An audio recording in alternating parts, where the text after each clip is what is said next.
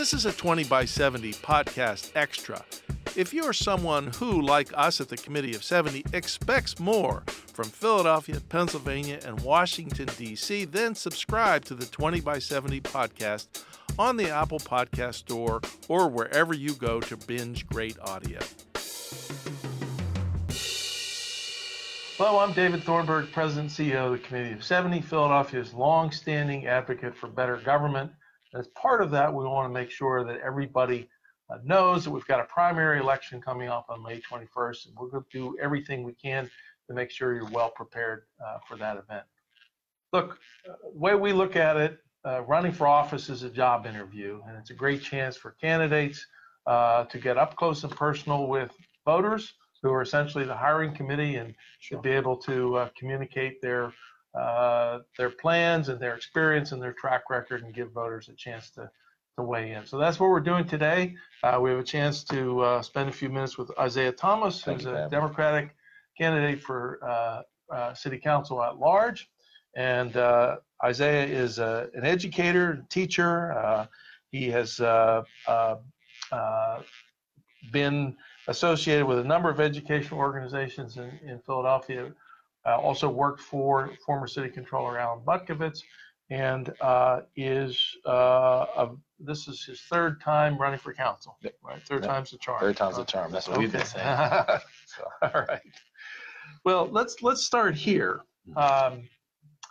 You've heard this question before. It should be the first one out of the box. It's the most fundamental. Why are you running for City Council? Sure.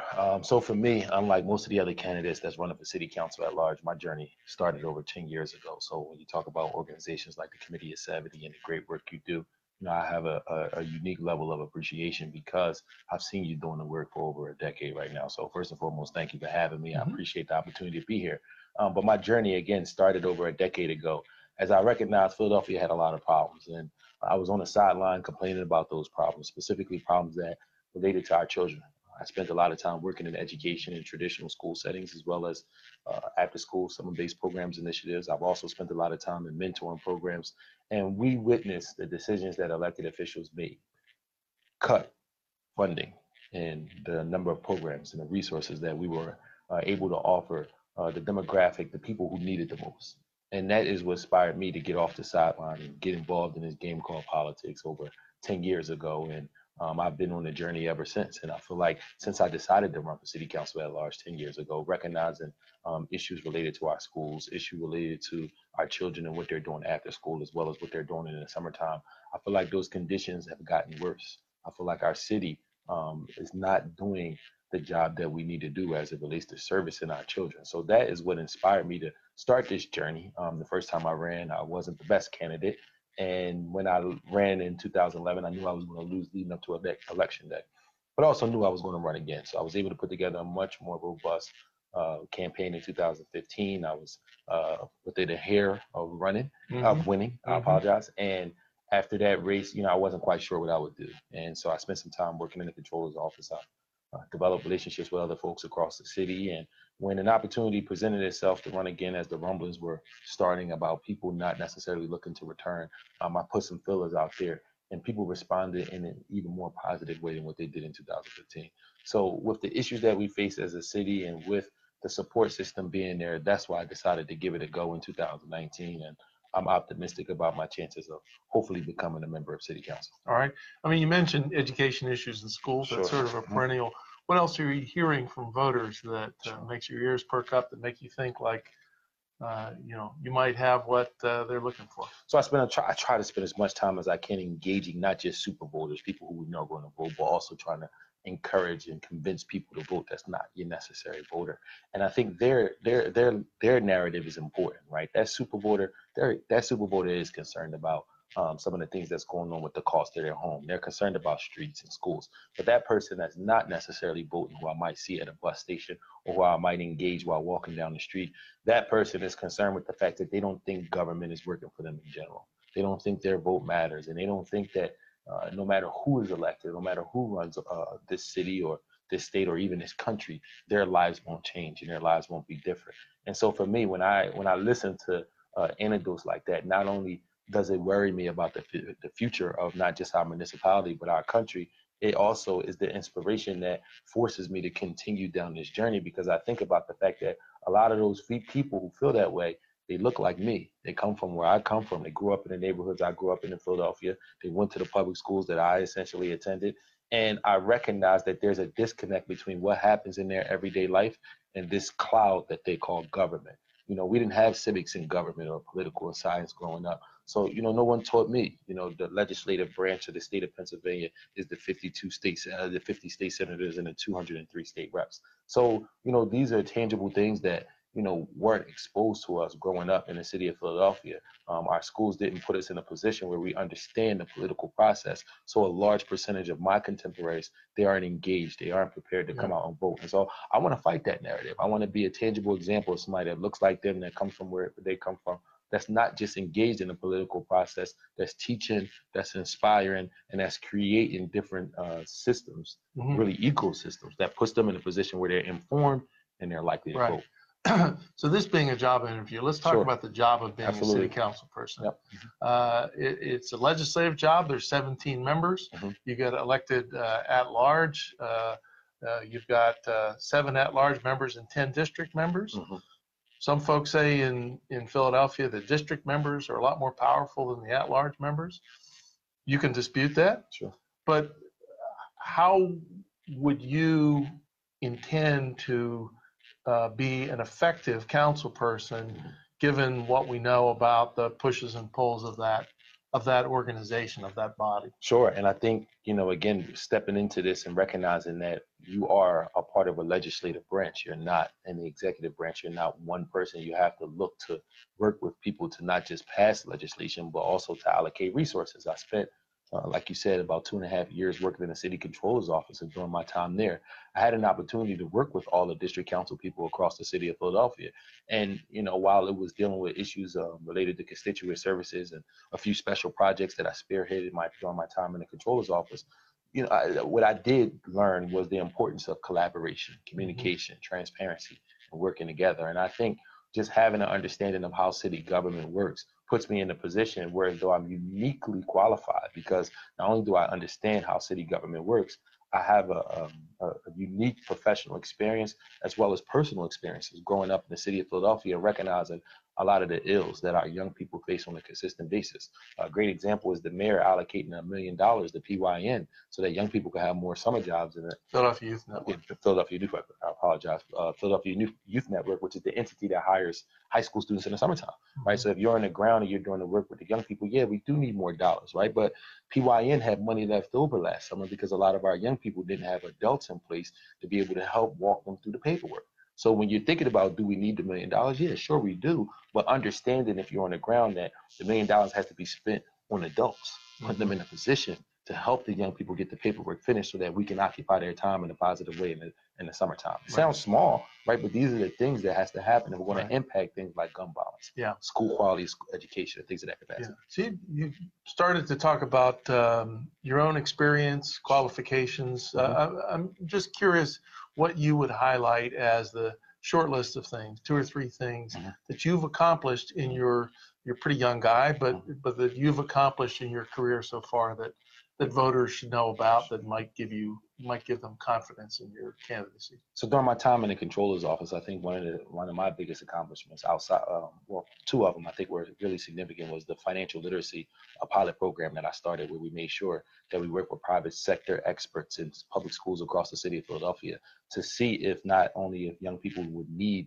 the content that we were offering as far as financial literacy, but to see if they would want it as an actual class. And we set up that pilot program during my time in the controller's office. We also created smart cards, which was wallet-sized plastic cards that every senior in high school got, that gave them free resources that helps them with financial initiatives, whether it was them going into higher academia or going into the work atmosphere or looking to try to get a loan. Those resources were there for them. And so that was something that I was extremely proud of, because while it was a small pilot program that was only in existence as far as the workshops for about 15 schools, we were able to deliver smart cards to every high school student that senior year. And I think it's an initiative that, if magnified, can put us in a position where we're offering more quality classroom experiences as well as Okay. resources for young people. I also will highlight the cash bail initiative that I started in the controller's office. We work with the public defender's office that actually I spearheaded the project that was done that put us in a position where we were able to put a dollar amount on if we were able to eliminate cash bail in the city of Philadelphia and what that would look like. Outside of that, I think that my experience teaching everything from I was going to ask you that. I actually started out my career as a teacher. Sure.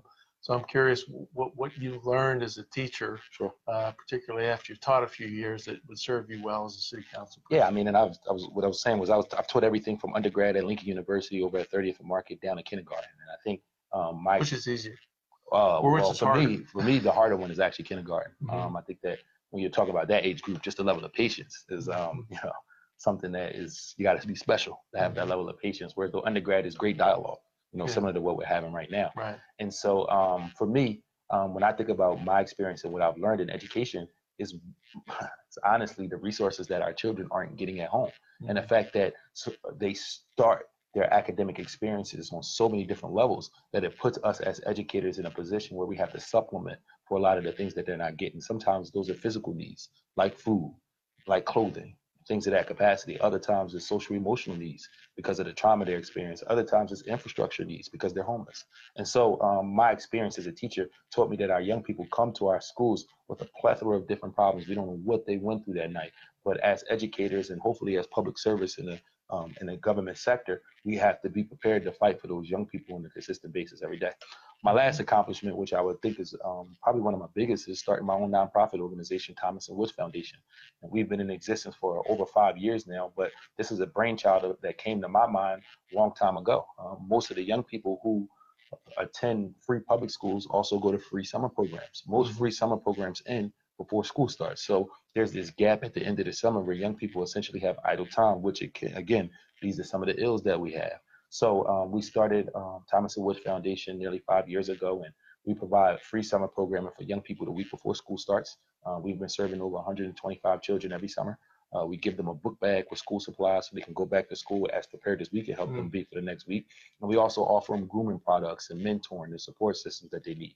Once you've been in our program and you become a senior in high school, we hire them that senior year so they can have a small little stipend and have in their dollars, but also so they can have that opportunity to be a mentor and give back to other people, other young people. Good. So our nonprofit organization does more than that. We give scholarship money during Martin Luther King Day for our oratorical contest. We also feed families in need during Thanksgiving and the Christmas holiday. But it's something that I'm extremely proud of because it speaks to us supplementing as far as resources that children aren't getting either in school and as well as at home, that we're now able to come in and say, let's provide that safety blanket. Right. Terrific. Last area I want to talk about is your take on the state of politics, the way government works, people's attitudes toward that. What are you hearing out there? Sure. Is City Hall broken? Sure. We've advanced some ideas about the way we could make City Hall work better and the political process work better. But you've been a candidate. This will be the third time as a candidate, so I'm sure you have a few observations about the whole thing's work. Sure. So what's your answer to that? Broken. How do we fix it? And what kind of ideas do you have? So I think it would be I think even folks who work in City Hall would say City Hall is broken right now, but it's not broken beyond repair, and I think that's the key. And so for me, first and foremost, of course, we appreciate Committee of 70 for constantly challenging us to think about how can we do better as government, how can we do better with elections. And so for me, I do think that there are a number of things that are suggested that's been put out there that I would like to see. So for first and foremost, I am a fan of term limits for council people. I don't think that a council person should be able to stay there for life, and that's what we're seeing often in the city of Philadelphia.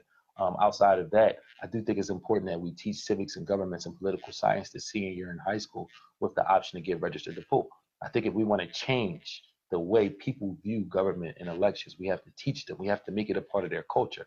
Election day should be a holiday in the city of Philadelphia. We take off school for some of the most frivolous reasons. I have to say sometimes. The best idea I heard in that was let's swap out what used to be Columbus Day for Election Day. I mean, we just, if the wind blows too hard, sometimes we close schools these days. And so, for me, I think, let's just be honest with you, a lot of our children are already off on Election Day because their school is using it as a polling place. So if we were to make it an official holiday, change the culture around election day. So it's something that people will feel a little more civically engaged about, something that they will feel that they're obligated to do. I think that would change how we view elections. So I think there are ways that we can essentially improve transparency and improve how we operate as this entity they call government. But I do think that organizations like Committee of 70 and candidates like myself and so many other great candidates out there that are running for city council right now, I think it's important that we continue to change the narrative and try to change the narrative and kind of resist against what we're being handed right now. One of the issues that probably has arisen, even though not everybody quite understands what it is councilmanic prerogative. Sure. So I'm curious how you feel about that. It's not as direct an issue for council at large candidates. Sure. Curious what you hear from voters and if this is a problem, what you think we ought to do to fix it. So I do think that we should modify councilmanic prerogative. I think the way it is right now, as for voters are telling us it doesn't work for them. And if you are going to go into the world of being a public servant, even if you think something is a good idea, you have to look at when constituents tell you they're not happy with it, because we represent the constituents who essentially communicate their perspectives. And it doesn't work like that all the time. But again, we have an opportunity to elect people who believe in that form of government. And so I have a lot of support from a lot of the different unions across the city of Philadelphia. And if you talk to unions like Unite Here, right, they'll talk about how, or SEIU, they'll talk about how councilmanic prerogative has been in favor of their ability to fight for wages for workers. So in the sense of when we look at what it means to fight for wages for workers, yes, we do need some level of councilmanic prerogative so we can make sure that we're holding big businesses accountable and putting people in a position where they can bargain and earn a quality wage for themselves and their family. But at the same time, we know that there's a certain level of problem as far as transparency and what's going on with how land is being given to certain people. And we've seen some problems around that. And so while there is some issues with councilmanic prerogative, deep down inside, and I'm pretty sure you know this better than I do, the real issue is elections cost too much money. And because elections cost so much money, and because the average voter is so uninformed, we are now looking at all these different ways of people as far as how they're getting money for their campaigns and how land and transactions are taking place, and folks are connecting dots. And sometimes there's some substance to those stories, and maybe other times there's not. But the core problem is that we have an electorate that's uninformed, that doesn't want to participate in the political process, which in turn makes money mean way too much to elections than what they should be. So I don't want to change councilmanic prerogative in a way that it becomes damaging to the long-term viability of the city, but we do need to modify it because we see what we have right now just doesn't work. You give me a good lead into our close here. First of all, thank you for being here, and thank you for having me. Best of luck to you. I know it's a lot of work. Yeah, thank you for having me. Third time's the charm, hopefully. Yeah. So as I said at the outset, May 21st is primary election day. I hope this has been useful to you. We're going to do a whole day's worth and post them on Facebook and your favorite social media feed. A couple other things that you can do if you want to get further involved and engaged. Go to our website, 70.org, and look for our voter guide. Also, you can download our WeVote app on your phone. So that'll put everything in the palm of your hands that you need to be informed and engaged in a super voter. Last of all, in addition to thanking Isaiah, I want to thank the Thomas Kelton Harrison Foundation for helping to support these efforts.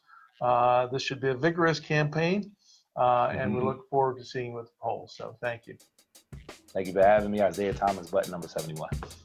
Thank you.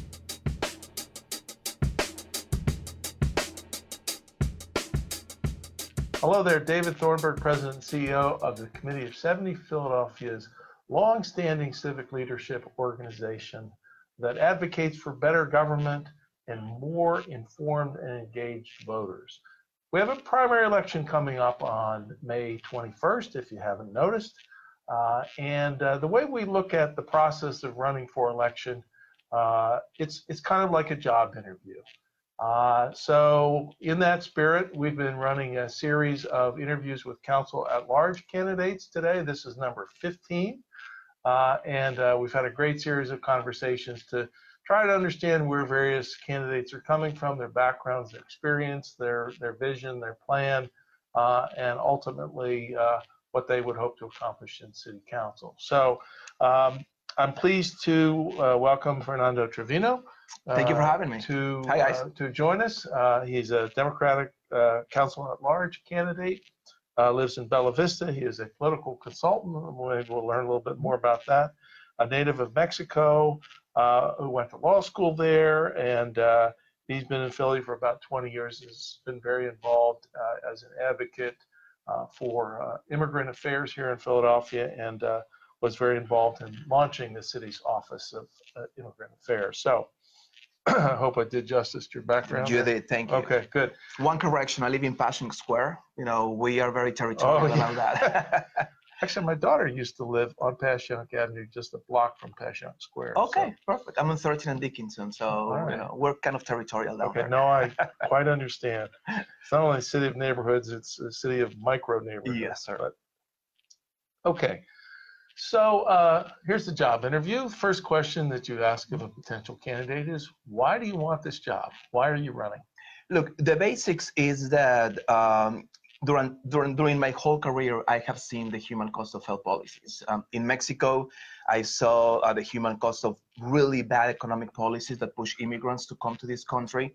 At the border, I saw firsthand the human cost of failed immigration policies. My first job in the Consulate of Mexico in Eagle Pass was actually go to the river and to the desert to recognize the bodies of immigrants who actually died trying to come to this country. Oh.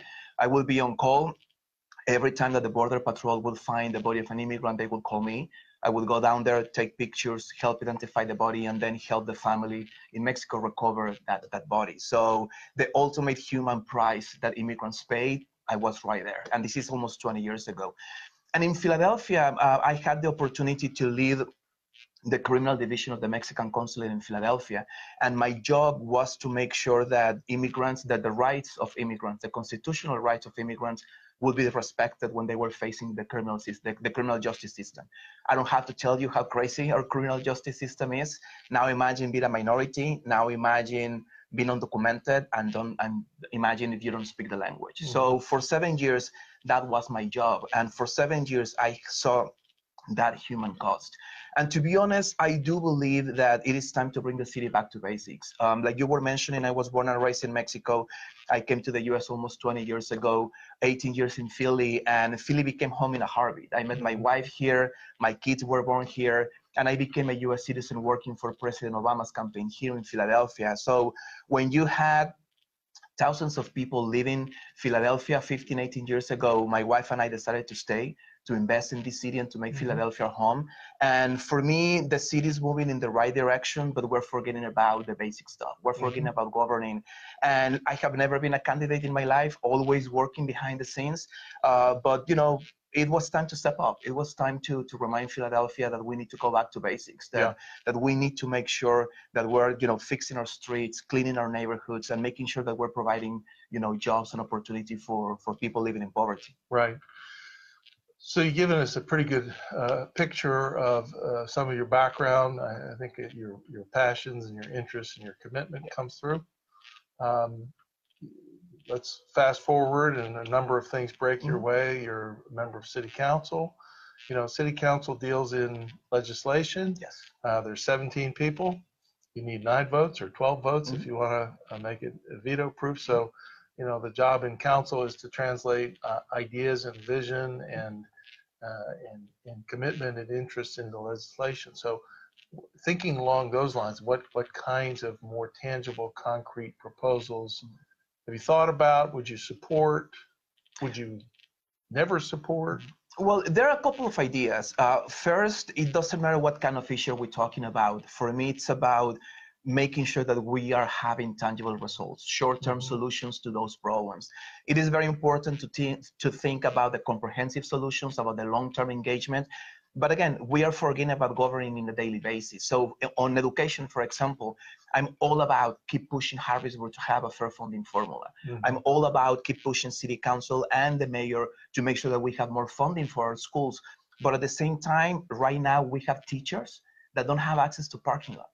Teachers have to leave the classroom every 2 hours to move their cars or get a parking ticket. And we're not taking care of that, right? We have students leaving our public schools because they don't have a safe environment to go into school. My daughter was bullied for 4 months last year. 4 months in a public school, and it took me a lot of steps in order to get that problem done. So while we're talking about long-term issues, we shouldn't forget about the short-term solution. So that would be my approach. Yeah. Specifically about the issues, as I was mentioning to you before we went live, I do believe that we need urgent reform in good government. I do believe that we need to have term limits. I do believe that we need to find a way to have public finance campaigns in order to have an even field. And to be honest, and I know that this is a little bit more, a long term, but we need to find a way to end councilmatic prerogative. Those last two, I mean, we did talk before we went live, and I think we have a lot of similar thinking around some of those issues. Councilmatic prerogative in particular, a lot of folks, have learned, have become familiar with the term, learned how to pronounce it and spell it, which is kind of a miracle. But the hardest part is, well, what do we do about it? And it's the balance between what's a legitimate role of a council person representing people in a district, and what's an excessive role that leads to corruption and unfair treatment of particular interests. So, do you have any particular thoughts on what we do about councilmatic prerogative? Yeah, look, the issue is that as a concept, I think that it's a good idea, right? We need to make sure that council members representing each district have a saying on how the public property should be, deal with, who would be able to develop that. But let's be honest, that system has been abused. When you have when more than 80% of public property is controlled by 3 council members, it is a problem. When you have clear evidence where that kind of right or that kind of influence has been abused, we do have a problem. So we need to find a way that if we want to keep councilmatic prerogative, that we actually go back to the ideal, to the concept of the idea, and make sure that that's been respected. However, it hasn't. So I rather end councilmatic prerogative, make sure that all of the public property is transferred to the land bank, and give much more power and influence and a bigger budget to the land bank, and make sure that they are disposing of those public properties with the feedback from community leaders and those communities. That was supposed to be the role of council members by district, and unfortunately it's not happening. I know when we looked into this, and you may have come to the same conclusion, we did create this land bank a few years ago with a lot of hard work. But what seems to be true about this land bank is there are not many deposits, and therefore not many withdrawals. It's optional. And so it's kind of like having an actual bank that has no money in it. Yes. Because you are asking people to, hey, it's up to you if you want to use it or not. And that's not supposed to be the case. Or you can keep it stuffed in your mattress. Exactly. I guess. Let me just ask a different kind of a question, which is, once you get elected to council, there's no particular job description that says here's the type of council person you could be, or here's how you could spend your time. Some people are more interested in kind of policy things. There's constituent services. Some folks spend more time sort of working the politics of the body.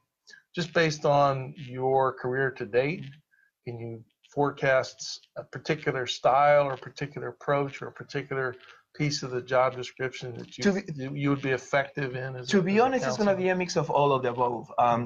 I have the experience to do politics. I have the experience in constituency services. I have the experience on legislation. So I do believe that my role in city council is going to have one main priority, and this is to improve the quality of life of Philadelphians. We need to fix our streets. We need to clean our neighborhoods. With that as a first priority, I do believe that I have the experience, developing the partnerships in city council that we need to develop in order to get stuff done, developing the partnerships outside of city council with community groups and advocates to get done the stuff that we need to get done. And at the same time, to advocate in Harrisburg and across the state to make sure that we're changing perception of Philadelphia, and we are, stressing the need that Philadelphia has. I was the director of constituency outreach for President Obama's campaign in 2012. And then I had the same role for Josh Shapiro's campaign in the primary, and a very similar role for a group called For Our Future also in 2016. So I do have experience working with elected officials around Pennsylvania. My professional and personal network goes beyond Philadelphia, and I do believe that that's an important role, that we can use the bully pulpit of city council to advocate for issues that we cannot resolve with legislation, but at the same time sit down and have, you know, the openness of negotiate with every sector in city council to get, you know, stuff done, because at the end we are there to serve the people of Philadelphia, not to advance our careers. Yeah, we spend a fair amount of time in Harrisburg talking to folks from both parties. I think it's probably fair to say, and this has been true for a long time, that a lot of folks in Harrisburg who are not from Philadelphia look at Philadelphia sometimes, I think, as Sodom and Gomorrah by the Delaware. Yeah. They look at the political culture, the way the money flows, maybe the egregious, overreach of examples of councilmanic prerogative. There's sort of a sense of. Now, we remind people that, as compared to Harrisburg, that Philadelphia has actually pretty tough ethics laws and a strong board of ethics. We instituted campaign finance limits, which have eluded the state of Pennsylvania so far, that by and large, from the administration side and in the last two administrations, I think both of them have evidenced a commitment to integrity. Having said that, there's lots of room to improve. Yeah. So we look at things like the endorsement process here in Philadelphia, which seems to be pretty closed and pretty insular, seems to repel more than it attracts. We look at the way council, if you were elected, one of the jobs of council would be to approve council district maps in 2021, which we've been doing a lot of work on gerrymandering and redistricting. It's a huge issue. We look at transparency in the body of city council, and there's a lot of stuff that happens there in the cover of darkness. So I apologize for all that wind-up, but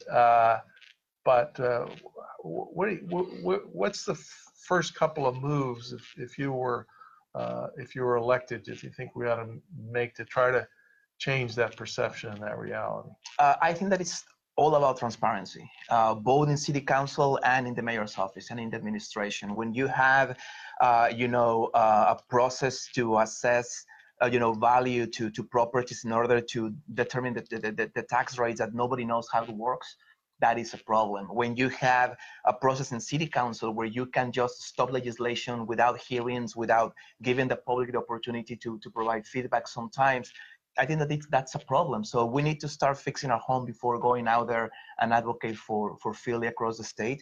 But I do believe that everything comes to transparency. We need to improve transparency in the decision process in the mayor's office. We need to improve transparency on how our tax system works. And again, we need to improve transparency on sometimes how city council works internally. And I do believe that that's a key for Philly to move forward. Yeah. Well, and picking up on the Harrisburg connection, we have noted that there would be some irony and some advantage if Philadelphia could sort of lead the way on some of these things and basically turn the tables on folks in Harrisburg who, benefit from the narrative that says, I'm all about leading by example. Again, the reason that I'm running is because I was looking forward to recruit, a candidate that would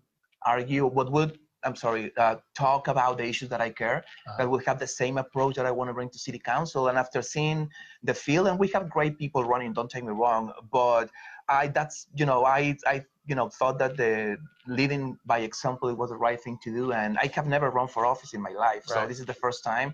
And I just got tired of waiting for other people to do what I believe the city should do. So, yeah. We just have another minute. So quick question for you. Is there a measure, a policy proposal that you would never support no matter what if it came through the council process? It's personal, but I would never support going back to the times where the city would cooperate 100% with immigration. I'm very proud about the fact that I led, internally with the city, I led the process to turn Philadelphia into a sanctuary city. If any candidate of any other person tells you that only one person can take credit for that, that's a lie. It was an amazing coalition inside and outside of government. And I'm very proud that I helped the mayor's office to lead that process. And that, so I would never go back to cooperate with immigration the way that we used to do years ago. Well, you remind me of that line that success has a million parents and failure is an orphan. Of course.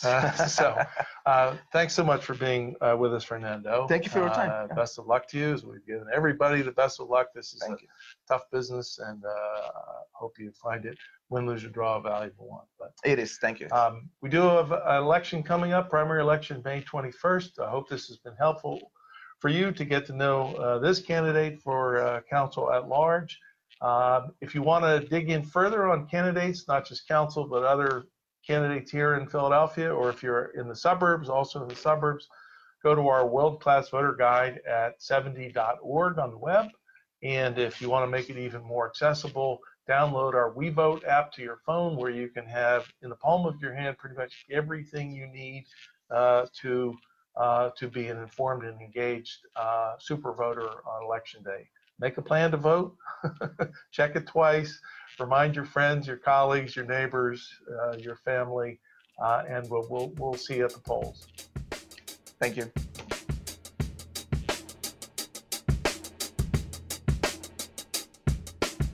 We have a primary election coming up May 21st. In our view, running for office is a job interview. The candidates have a chance to share their ideas and plans and accomplishments with voters, who are essentially the hiring committee. And at the end of that comes election day, where you get to make your picks. So in that spirit, we are carrying out a series of interviews with city council candidates, which is a challenge because all told there's about 50 of them. But we offered as many as we could accommodate the chance to join us for 15-minute interviews to again, sort of model a job interview. So I am now with Matt Wolfe, who's running for city council at large as a Republican. Matt and I have known each other a few years. He's a long-standing civic leader and award leader, actually, in West Philadelphia. He's an attorney. Has also worked in the Attorney General's office in Pennsylvania and ran for council in 2015. So this is not your first rodeo, correct, as they say. As I said, we're going to talk with Matt for about 15 minutes. And let me just start out with the most basic, the most fundamental question that candidates get asked. Why are you running? Well, I'm at a point in my career where I think I can devote some time to giving back. I view this as public service. You know, I'm looking at Philadelphia, a city I love, a city I'd like to see do better. You know, Philadelphia's best days are ahead of it. We have a lot of new people moving into the city. A lot of our economic indicators are pointing up. In fact, the Center City District just released its annual State of Center City report. I haven't read it, but from reading the headlines, I have read prior reports. I know it's in it, and it says just that. Philadelphia is on the move. Philadelphia is growing economically, but it is still, when compared to what Paul Levy likes to refer to as our peer cities, lagging behind. You know, you scratch your head and wonder why. Same way, you know, Philadelphia is many times described as the poorest big city in America, and by many measures it is.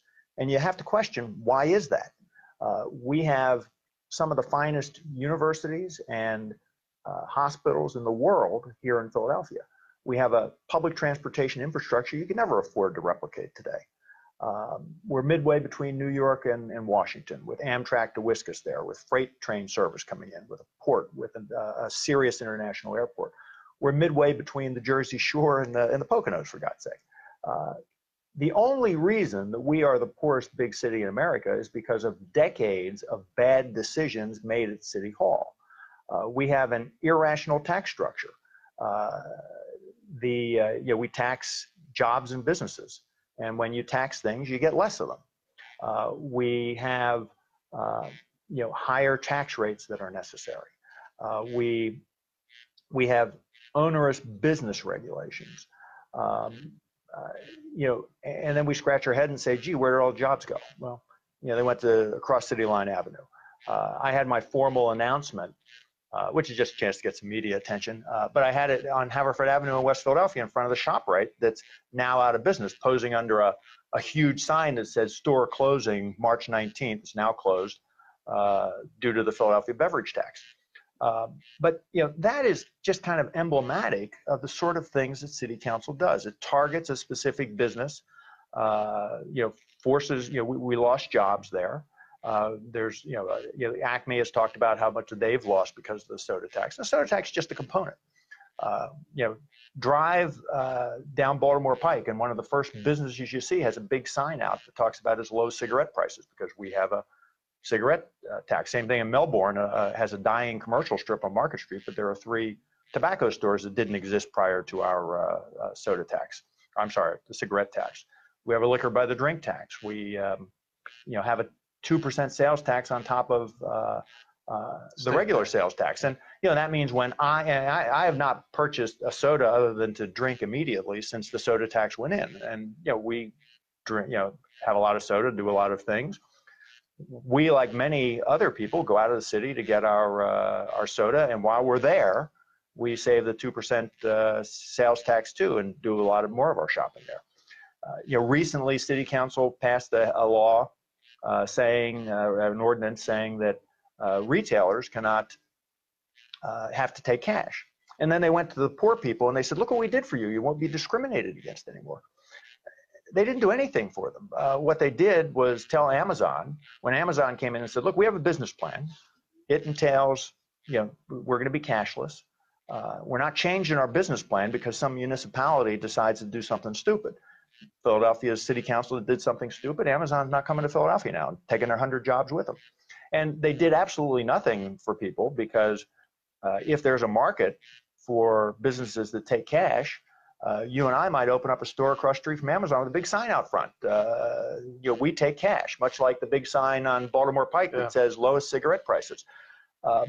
Even if it's a good idea, City Council should not be passing ordinances that make it tougher to do business in Philadelphia. If you want to change something, go to Harrisburg, go to Washington, and make the change there. Yeah. Let me just interject.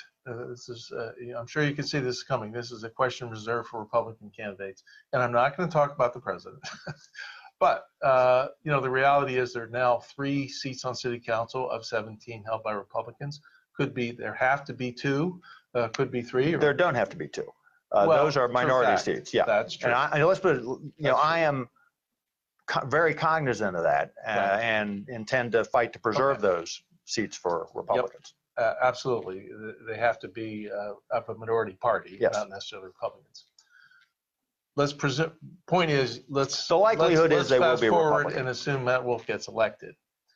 How do you, with a set of ideas that will acknowledge a sort of counter to the prevailing winds in Philadelphia right now, how do you build support on council to move a bill that the mayor's going to sign that reverses some of the things that you've well, the unfortunate truth of the matter is, City Council has a lot of unanimous votes. I'm not going to be one of them.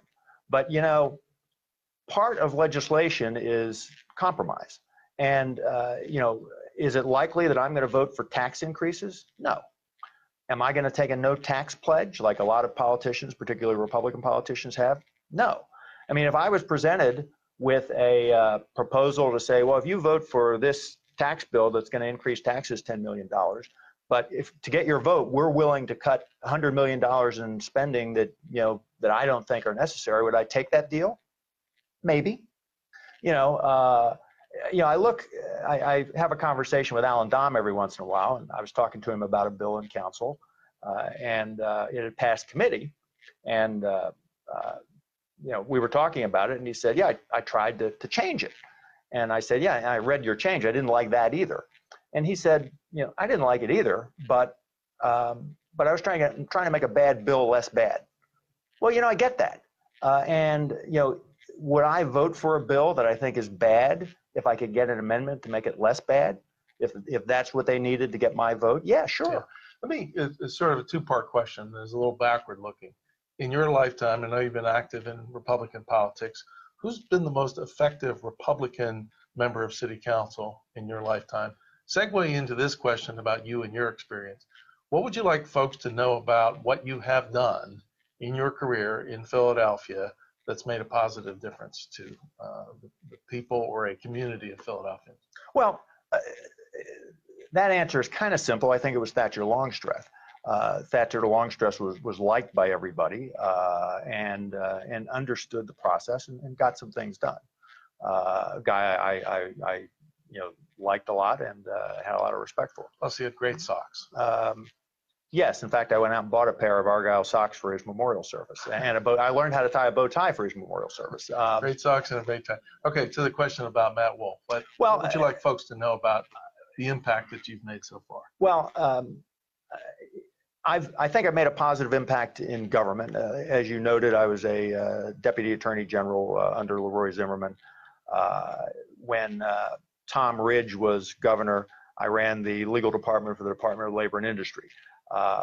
We really made some serious changes in the Ridge administration. I was certainly part of that, and everything that Tom Ridge was trying to do was bring jobs to Pennsylvania, and the Department of Labor and Industry was a key focus of his attentions. Ron Castillo appointed me a special assistant district attorney. That was to close nuisance bars in my neighborhood, and we closed a few of them, and these were some nasty places. In fact, after we closed one of them, I got a rock thrown through my bedroom window within a couple of days. And when we closed the Purple, that was the Times Cafe. And when we closed the Purple Fox, somebody smashed the window of my law office, which was on Baltimore Avenue. But that was an outgrowth of my overall community work. I served on the board of the Spruce Hill Community Association for a long time. I was their vice president for a few years. I've been on the board of the Friends of Clark Park. I was on the board and later legal counsel to the West Philadelphia Chamber of Commerce. There aren't too many community organizations in University City, West Philadelphia that I haven't had some involvement with. But what I frankly like to say is, if there's something that qualifies me to serve on city council, is that for most of my career, I've been an attorney in private practice who has to turn a profit.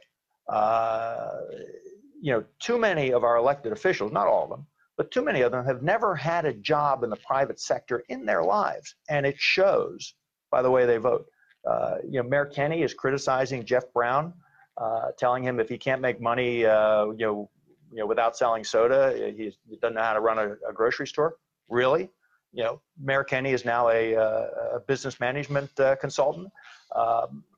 And to the best of my knowledge, Kenny is, I remember him working in a variety of government-related jobs. A lot of our people come up through the nonprofit. There's nothing wrong with that, but you need some people who understand how business operates. All right, let me segue to sort of the last bucket of questions and thoughts, and that's around, I guess you could call it political reform. Seems to be a lot of frustration out there that City Hall doesn't work very well. City Hall is broken, which I interpret as not just what goes on in that building, but it's the process by which people enter into that building. So here we talk, these are very Committee of 70 kinds of things around. And just a little aside. Yep. I worked for the Committee of 70 for a summer. I was probably the only ward leader ever on their payroll. Okay. But the summer between my first and second year of law school, I was a Republican committeeman, and they hired me as for a summer position where I did research into various things. And were kind of unnerved, though, when I was appointed ward leader prior to taking the job.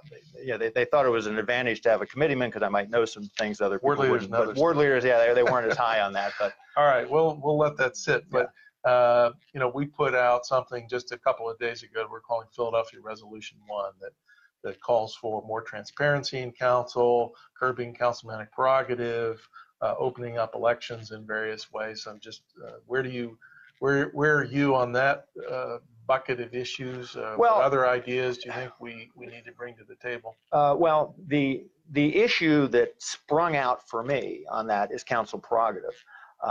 It is a huge issue here in Philadelphia, but I don't make it one of the points that I really drive when I'm on the stump, because I sit in rooms with people and I talk about council prerogative, and I have people who are very intelligent people who say, and what exactly is that?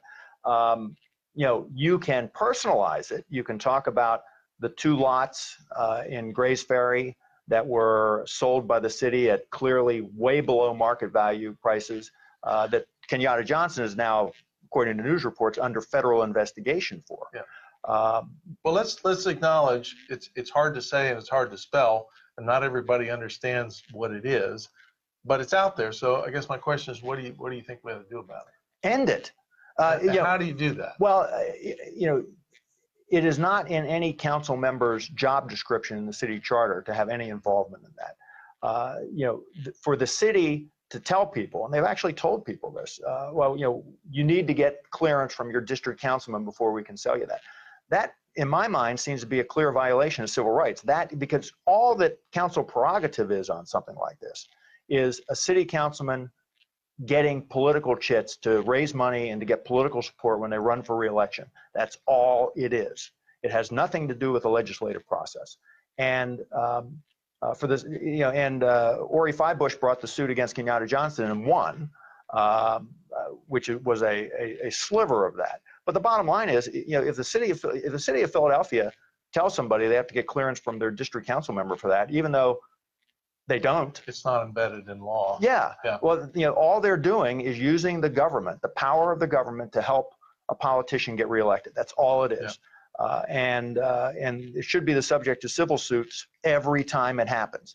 The city owns what, 8,500 vacant properties? How many should they own? How many do you think they should own? As close to 0 as possible? Yeah, anything that they're not going to actually use in like a 2 or 3 year plan, they should just be sold. Yeah. And a few years ago, the Inquirer wrote a fluff piece. It was talking about how the city had an auction of properties in Councilman Squilla's district. And they talked about how it made like $1 million more, I'm not sure on the numbers, than they expected. They thought that this was great, and they thanked Councilman Squilla for allowing them to do this. And Squilla was bragging that he had hand-selected the properties, but was taking some of them off even the day before, so that because constituents had come and said, well, I want to buy the property, but I don't have the money right now. And I read that and I thought, how many ways is this wrong? Yeah. And the Inquirer, to their credit, published an op-ed that I wrote, questioning this whole process. I mean, Squilla should have no involvement in selecting properties. Right. Squilla should have no involvement in allowing the city to sell properties. Most egregious of all, he is having properties removed so the city doesn't get the money that it desperately needs, so that he gets a favor from a constituent. I have a feeling you clearly know a lot on this issue and bring a lot of passion to it, but we got to wrap this up for the time being. Can I talk about one other thing? No, because you had talked about other things to reform government. Sure, it's not if you can do it crisply and quickly. Yeah, I can. Yep. One of the things that I believe strongly is that the party committeemen, the Republican and Democratic committee people in the city, should be the ones who elect the citywide leadership and make endorsements, not the ward leaders.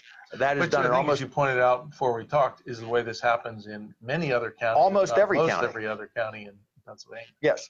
And I feel strongly that that's the direction that we should go. I think that would go a long way to incentivizing people to want to serve in those positions. I think we're with you on that. Then put it in your, when you said that was a work in progress. It's alluded to. Okay. It's, unfortunately, it's one of those things that's a little technical for most people who are not buried in the ward system already. And I'm buried in the ward system. All right. Matt, thanks for being with us. Happy to be here. And this wraps up our segment with Matt Wolfe. Thanks to him for being here. Thanks to the Thomas Skelton Harrison Foundation for enabling this conversation. If you want to dive into council races even more, you can go to our website, 70.org, the word SEVENTY.org, to look at our voter guide, or you can download our We Vote app, which puts in the palm of your hand pretty much everything you need to know to be a super voter on May 21st.